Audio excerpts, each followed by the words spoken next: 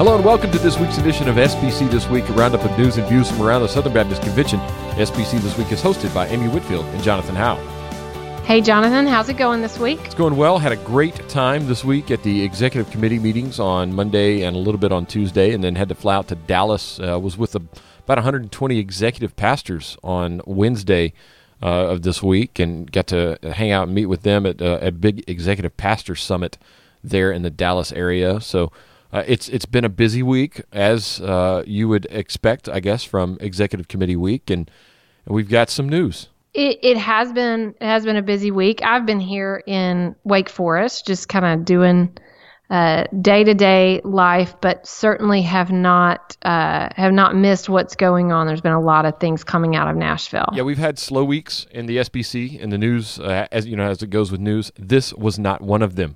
It was not. The story on everyone's mouths and minds, I guess you could say, this week here in Nashville was on Prestonwood announcing that they would be escrowing their cooperative program funds.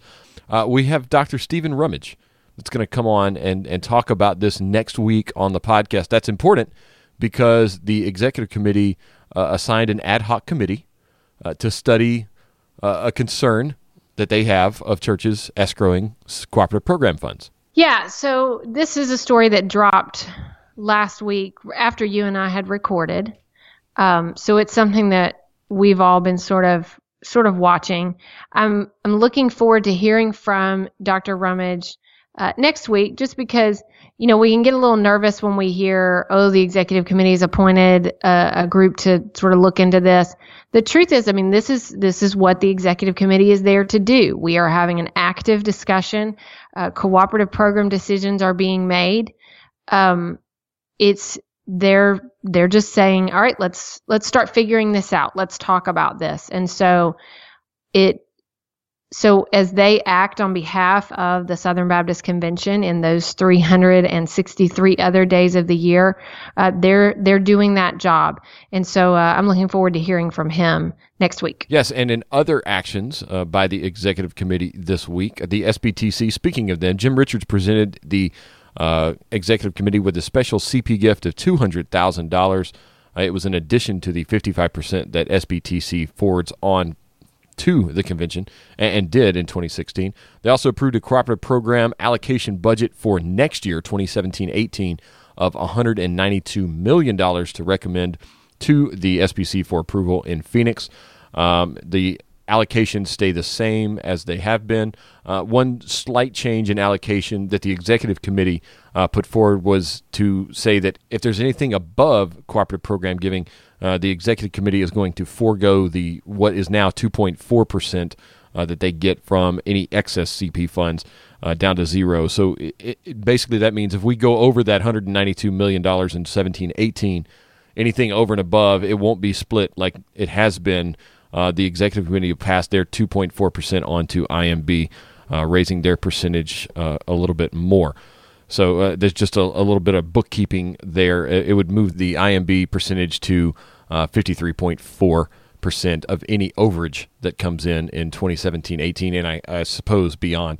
They also passed a resolution honoring Mark Edlin for his service to the Colorado Baptist General Convention, and took some action on a couple of motions that came from They declined to recommend that the SBC affiliate with the National Association of Evangelicals, leaving that to churches instead. They also kept the seminary funding formula for Gateway.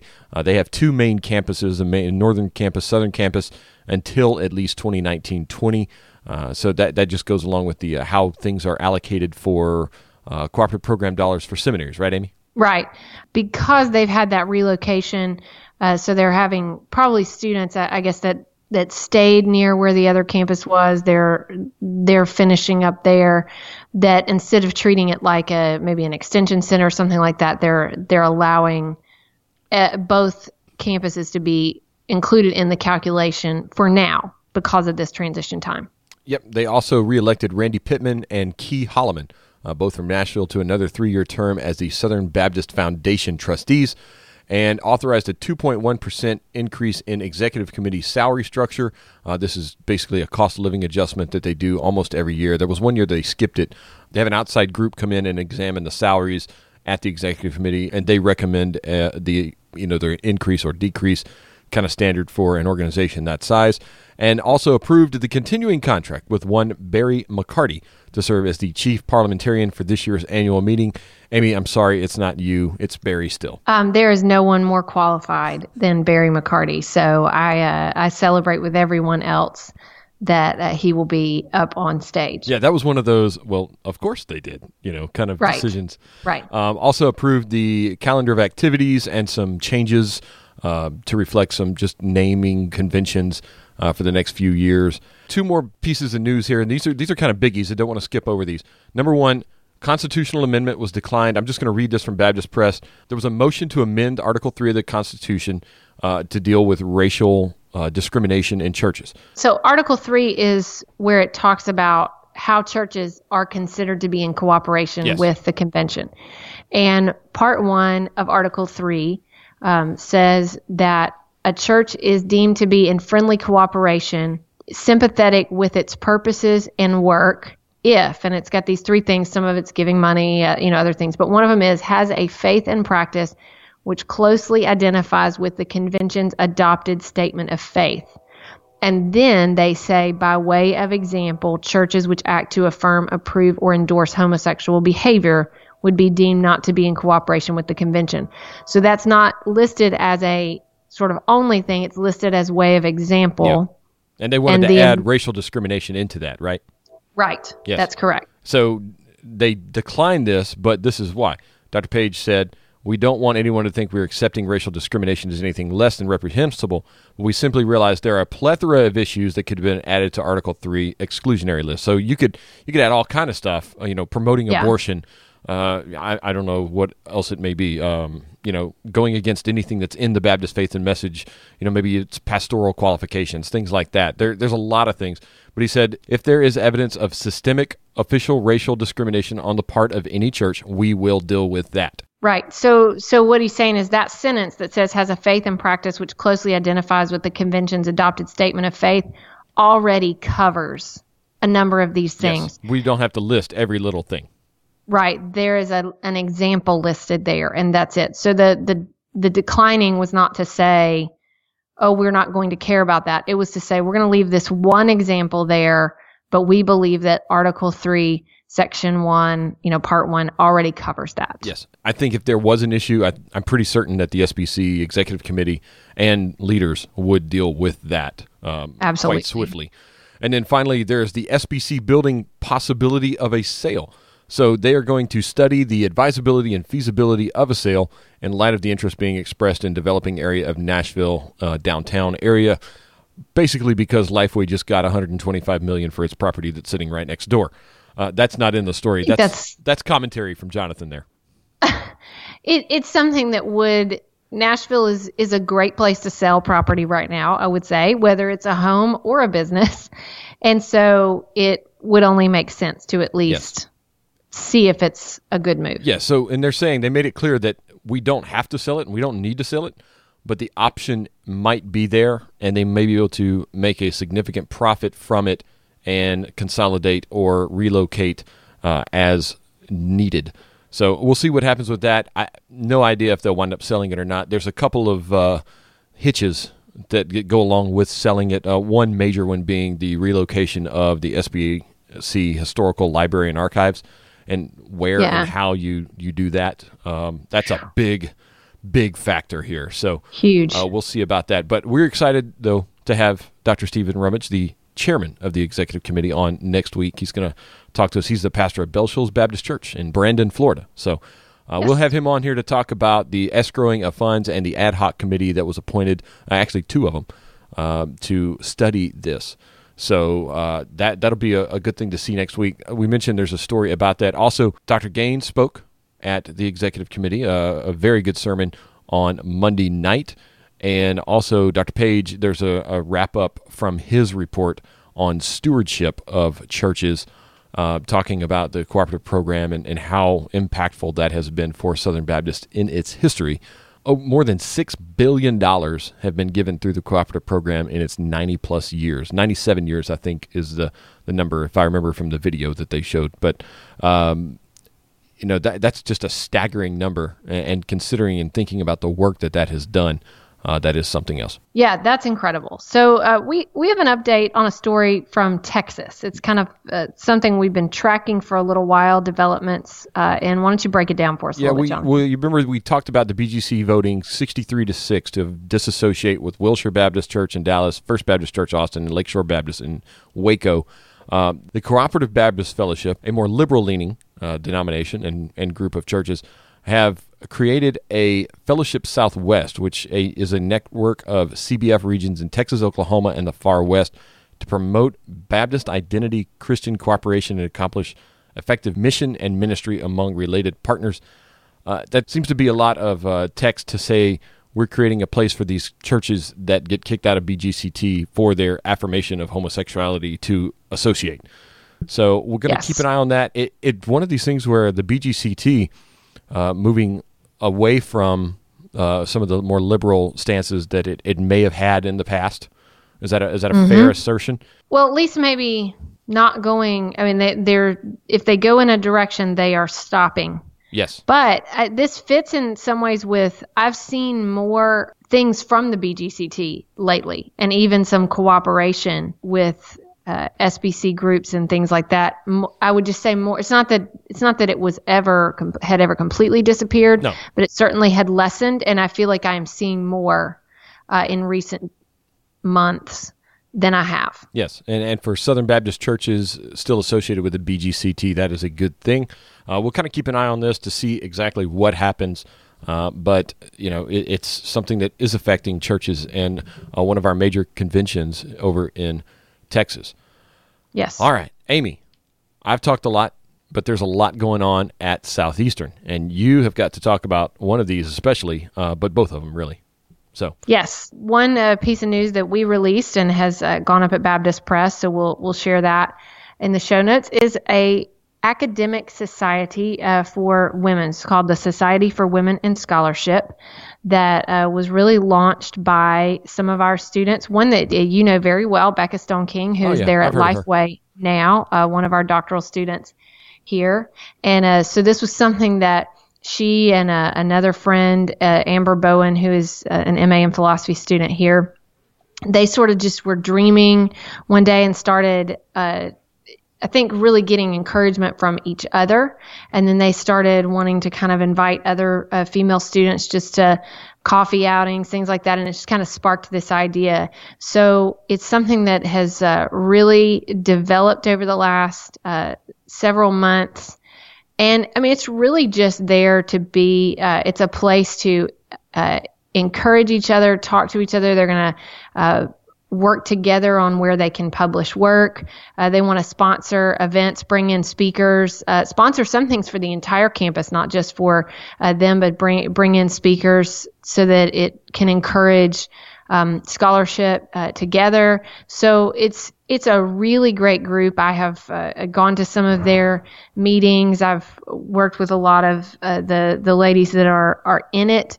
And it's an exciting thing around here. They're bringing in a speaker in just next month, I think, or something like that, and everyone's very excited about it. Yep. So exciting times for the women students over at Southeastern, and also the development of a Persian leadership program. Yes. So we have a Hispanic leadership development program. Edgar Aponte had kind of come here and started that, and now Edgar Miguel. This week too. That was pretty cool. Yes, we miss Edgar around here. Now Miguel Echevarria has taken that on, but we have now launched the Persian leadership program. So with Cambiz. Cambiz, yes. Those of you who may have been at Southeastern's alumni luncheon last year at the SBC, Cambiz was sort of our main speaker at the end. Yeah, that was pretty awesome. Just an unbelievable story. He was one of our distance learning students while he was in the Middle East. He faced a lot of persecution for his faith where he was. He and his family, they live here now, and they want to keep helping the Persian church. So this is really an opportunity through our global theological initiatives to reach out to those that are around the world, help them to receive real, accessible, good theological training. And the ultimate goal is to have a program in Farsi to reach out to those around the world. And he is phenomenal. I love working with Kambiz. Our Global Theological Initiatives Office, an amazing team. So we got a lot of fun things going on here. Yeah, that's a pretty cool thing, because as we talk about reaching Muslims overseas and the limitless missionaries and things like that, programs like this are going to be very important to the training of those pastors and leaders that are going overseas and that are already over there, really, and educating them solidly with good theological training. So exciting to see another leadership program, especially one based around Farsi at Southeastern.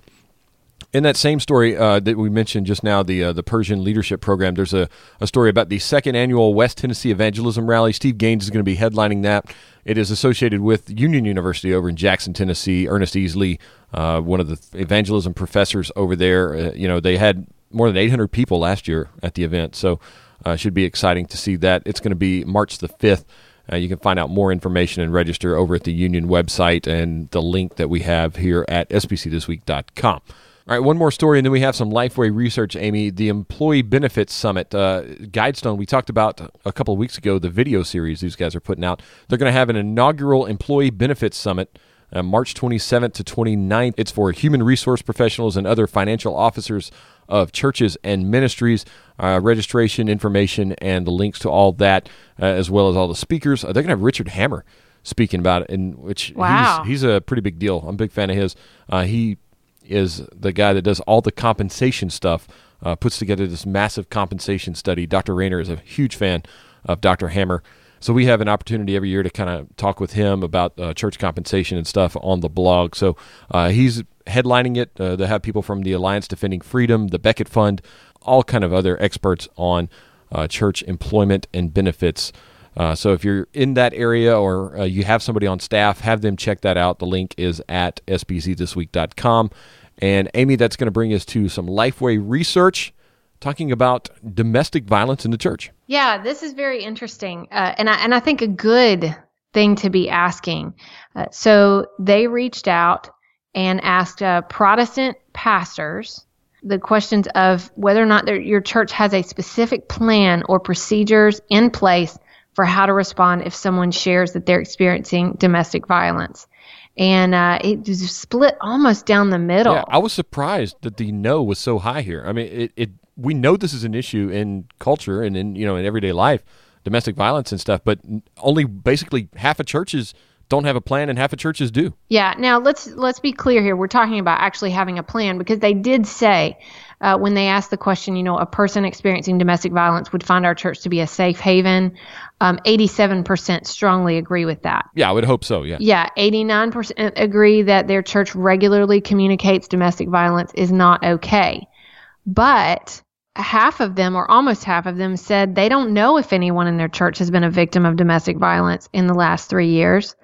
And then they're half and half on whether or not they have a specific plan for what to do if someone comes. So this is not necessarily about churches' position on domestic violence or their level of compassion, and maybe more about their sort of proactiveness at preparing for this reality.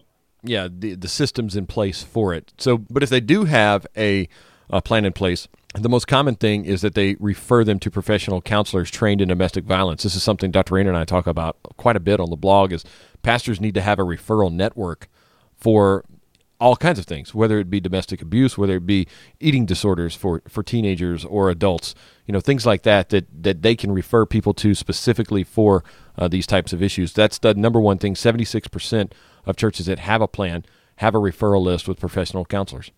And tell me, what do you think, and this is just opinion, speculation, contributes to this? Do you think it is maybe just the hope that these things are not happening? Do you think it's small churches, small staff that just so much to do? What would you guess? You're connecting with pastors on a much more daily basis than I am. I think pastors don't have these cases come up in churches as much because people don't see this as a church counseling issue.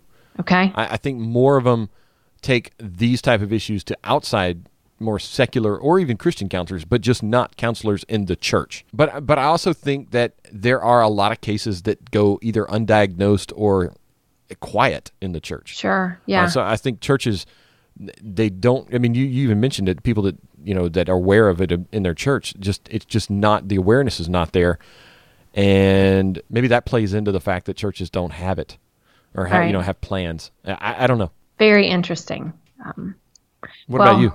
I don't know. I mean, part of me would just guess that I'm guessing, and I'm not accusing anyone at the seminary, but I'm guessing that you have a domestic abuse policy and procedure plan for the seminary. I mean, as far, with students and I guess faculty as well. Yes. Yeah. I mean, and we have policies on those types of things. We have them, I think, in, student policies and faculty staff policies, things like that.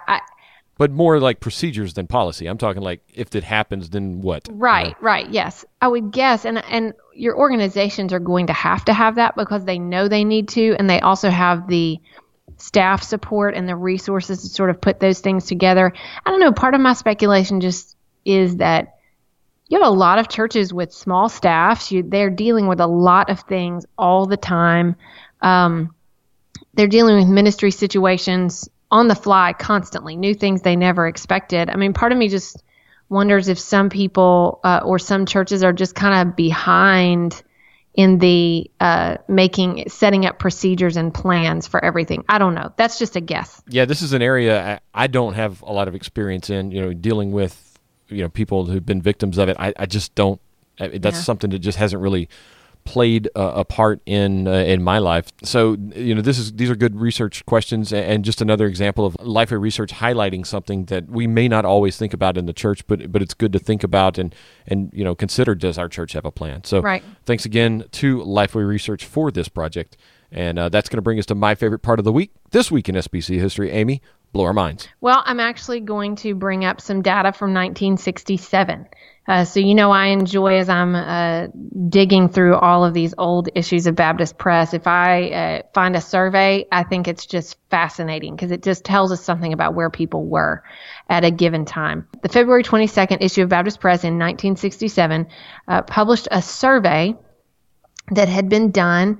It was more than 6,800 Baptist leaders from 590 churches, and those were the ones that received it, and 3,445 usable questionnaires were returned. It was about attitudes of church leadership toward the Southern Baptist Convention. So again, let's get some context. It's 1967.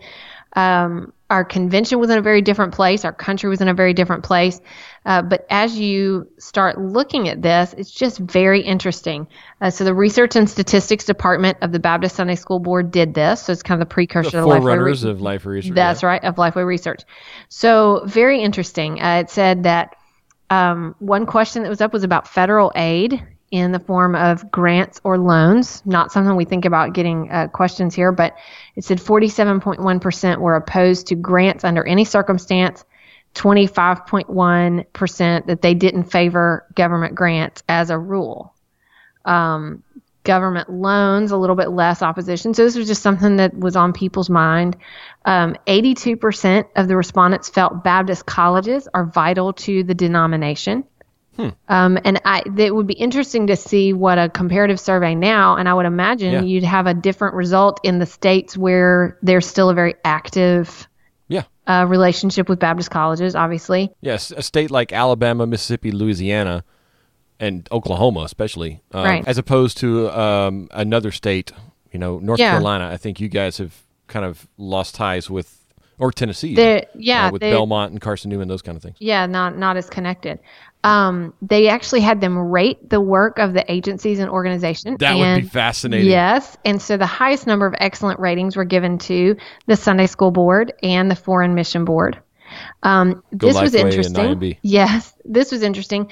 The pastors, because they had them categorized by, whether they were chairman of deacons, training union leaders, different things. Pastors were the ones most critical. WMU presidents were the most favorable toward the convention.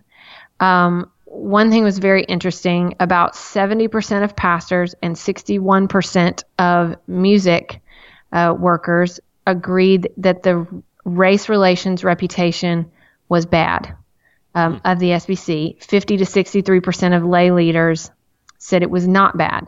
So that's kind of interesting. And of course, you go forward to 1995, where we actually spoke as a convention and said, yes, this was not good. But this kind of gives a feel for where people were in the moment and understanding kind of how we were communicating in this area.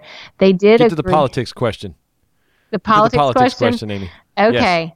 Yes. Almost 2/3 of the respondents felt that Southern Baptists should be willing to involve themselves in the profession, general process, and specific issues of politics.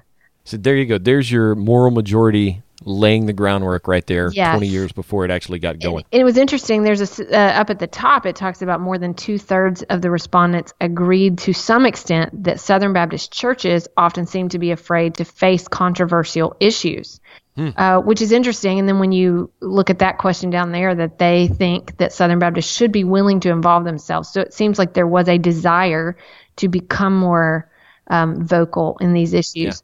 Yeah. And then they had a checklist of 23 words, and the words considered most descriptive of the SBC were well organized and missions minded. I agree with one of those. Well, would you like to expand on that? Nope. Okay. I got tickled over the title, though. That's my favorite part. So this study this is in the days before Scott McConnell came along and probably knew how to title these things. Here was the study of the research. Southern Baptists Speak Out, 66. And then it was designed to obtain a profile of attitudes toward the Southern Baptist Convention on the part of Southern Baptists. So, very interesting stuff. I think it's great for us to look back and see how Southern Baptists saw themselves at the time, because that helps us when we're looking back and seeing who we were back then. So very interesting stuff. Always good to have some introspection, and they were doing it even back then this week in SBC history. Yep. Yeah, those are kind of neat. I would love to see a Southern Baptist Speak Out 17 or 16, whatever it may be. Why don't you pitch that to Scott McConnell? I should pitch that to Scott McConnell. Yes. Let us rank our entities. Oh, that doesn't sound like a good idea at all. I think that may have been why they stopped this thing. Somebody said, no, enough of that. But without that question, you could do the keywords. That would be fun. Oh, the keywords would be fascinating. We did a thing on Dr. Rayner's website with when you hear the word Baptist, what do you think? And like word association. And well-organized was not one of them. I'll just throw that out there. Missions-minded was. So absolutely. I know some well-organized Baptists. There are some well-organized Baptists. I will say that. I work with a bunch of them, and I know you. And there's a lot of well-organized Baptists, but sometimes things are just poof. So you never know. Let's do it. We'll do a shout-out to someone. Elizabeth Graham, best organized Southern Baptist I've ever met. Yes, and Amy Jordan. I'm going to throw her in there too. All right. So, all right. Amy. Yes. Breaking news while we're recording today. North Greenville University has a new president. Yes, Gene Fant. He comes to North Greenville from Palm Beach Atlantic. He's the provost down there via, I guess you could say, Union University as well. He was over there with Dr. David Dockery. Yes, he was Executive Vice President for Academic Administration and Dean of the Faculty at Union for years, very well respected there. And then in 2014 went and became the Provost and Chief Academic Officer at Palm Beach Atlantic. So a lot of experience in the university world and specifically in the Baptist university world. So I know that North Greenville has been through a lot in the last couple of years. And so this is exciting for them to be able to look to Dr. Fant and to kind of have a vision going forward. Yep. I guess when you look at the presidential search at North Greenville, you could say it's over. All right, that's going to bring us to our resources of the week. My resource of the week, Amy, is a new book, Reformation 500. This is the 500th anniversary of the Reformation. There's a new book out in partnership with the Ryan Center for Biblical Studies at Union University, who we just mentioned, and B&H Academic, edited by Ryan Van Ness and J. Michael Garrett. It's a conglomeration of essays and stuff on how the greatest revival since Pentecost continues to shape the world today. Contributors include Carl Trueman, Timothy George, David Dial Jeffrey, and Peter Leithart. So kind of a neat little book, big. But if you're into the Reformation stuff and the 500th anniversary this year, check that out. Nice. Well, now I shared something on Twitter this week that someone suggested I should make my resource of the week. So I had posted, I think it was on President's Day. It was this pewter mold that looked like George Washington that you could turn your ice cream into this head of George Washington. Very fascinating. So Brent That's freaky, Leatherwood, Amy. what? That's freaky. Yeah, it's very interesting, a little piece. So Brent Leatherwood responded on Twitter and said, this should be a resource for the week, which I thought was pretty hilarious. I was laughing. Well, thanks for listening, Brent. We appreciate it. I was laughing out loud at my desk. But very interesting. There were 14 pewter ice cream molds back then. I guess that was a very popular thing. But I have been in the mode for presidential. I've been beefing up my presidential and first lady libraries because President's Day got me all into it. And I just bought one on Woodrow Wilson by A. Scott Berg. It's been around for a little while, but it arrived yesterday. So I'm going to share that. Very interesting time in our history, World War I. And I pretty much, it's my goal in life to have a biography of every president, at least one, and of every first lady, which is kind of hard because there's not full biographies on every first lady, but there's usually something. But this was one of my new ones. So I hadn't started it yet, but I'm going to throw it out there for people to check out. I had great uncles named after presidents. You would appreciate that. One That's was pretty Woodrow cool. Wilson. Nice. Another one was William McKinley. So it was kind of strange that we don't really name people after presidents anymore, I guess, these days. It is really interesting. The last few summers, so like 3 summers ago, we were in Savannah for something, and just for the day on our way to Florida, and we walked by and see the birthplace of Ellen Wilson, which was his first wife, and the church where her father was a pastor.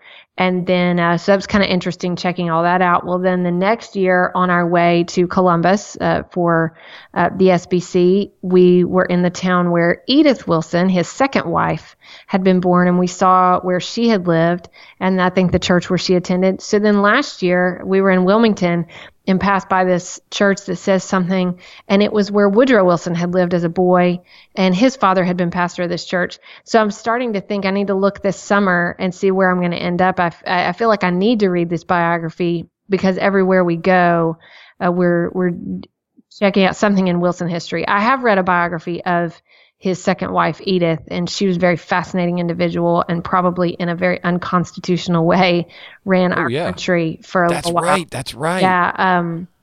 So one of the most... Oh, he's fine. He's just resting back there. Yeah, signing for him. So I can't prove anything, but all the evidence points to it. So anyway, I think that's going to be a great book to read. Like I said, it's been around for a little while, but I'm looking forward to catching up with it. We have all the links to all the stories that we talked about this week on sbcthisweek.com. Also added something to the website this week. I get questions about it all the time. Where can we find trustee lists for each entity? Now it's on the sidebar at sbcthisweek.com for your convenience, and so I don't have to keep answering those emails. So, and this is something that's been public always. It's always been public. It's in we the operate book in an reports open and way. everything. So it's out there. It's just it was kind of hard to find in the past in some websites. So we have it on our website at sbcthisweek.com. You can check that out if you need that information for whatever. But it's there. And Amy, I'm excited to have Dr. Rummage on next week. Should be a good thing. Yep. Check out next week's episode. Check out all the links from all the stories we talked about today. And we'll see you next week. See you next week.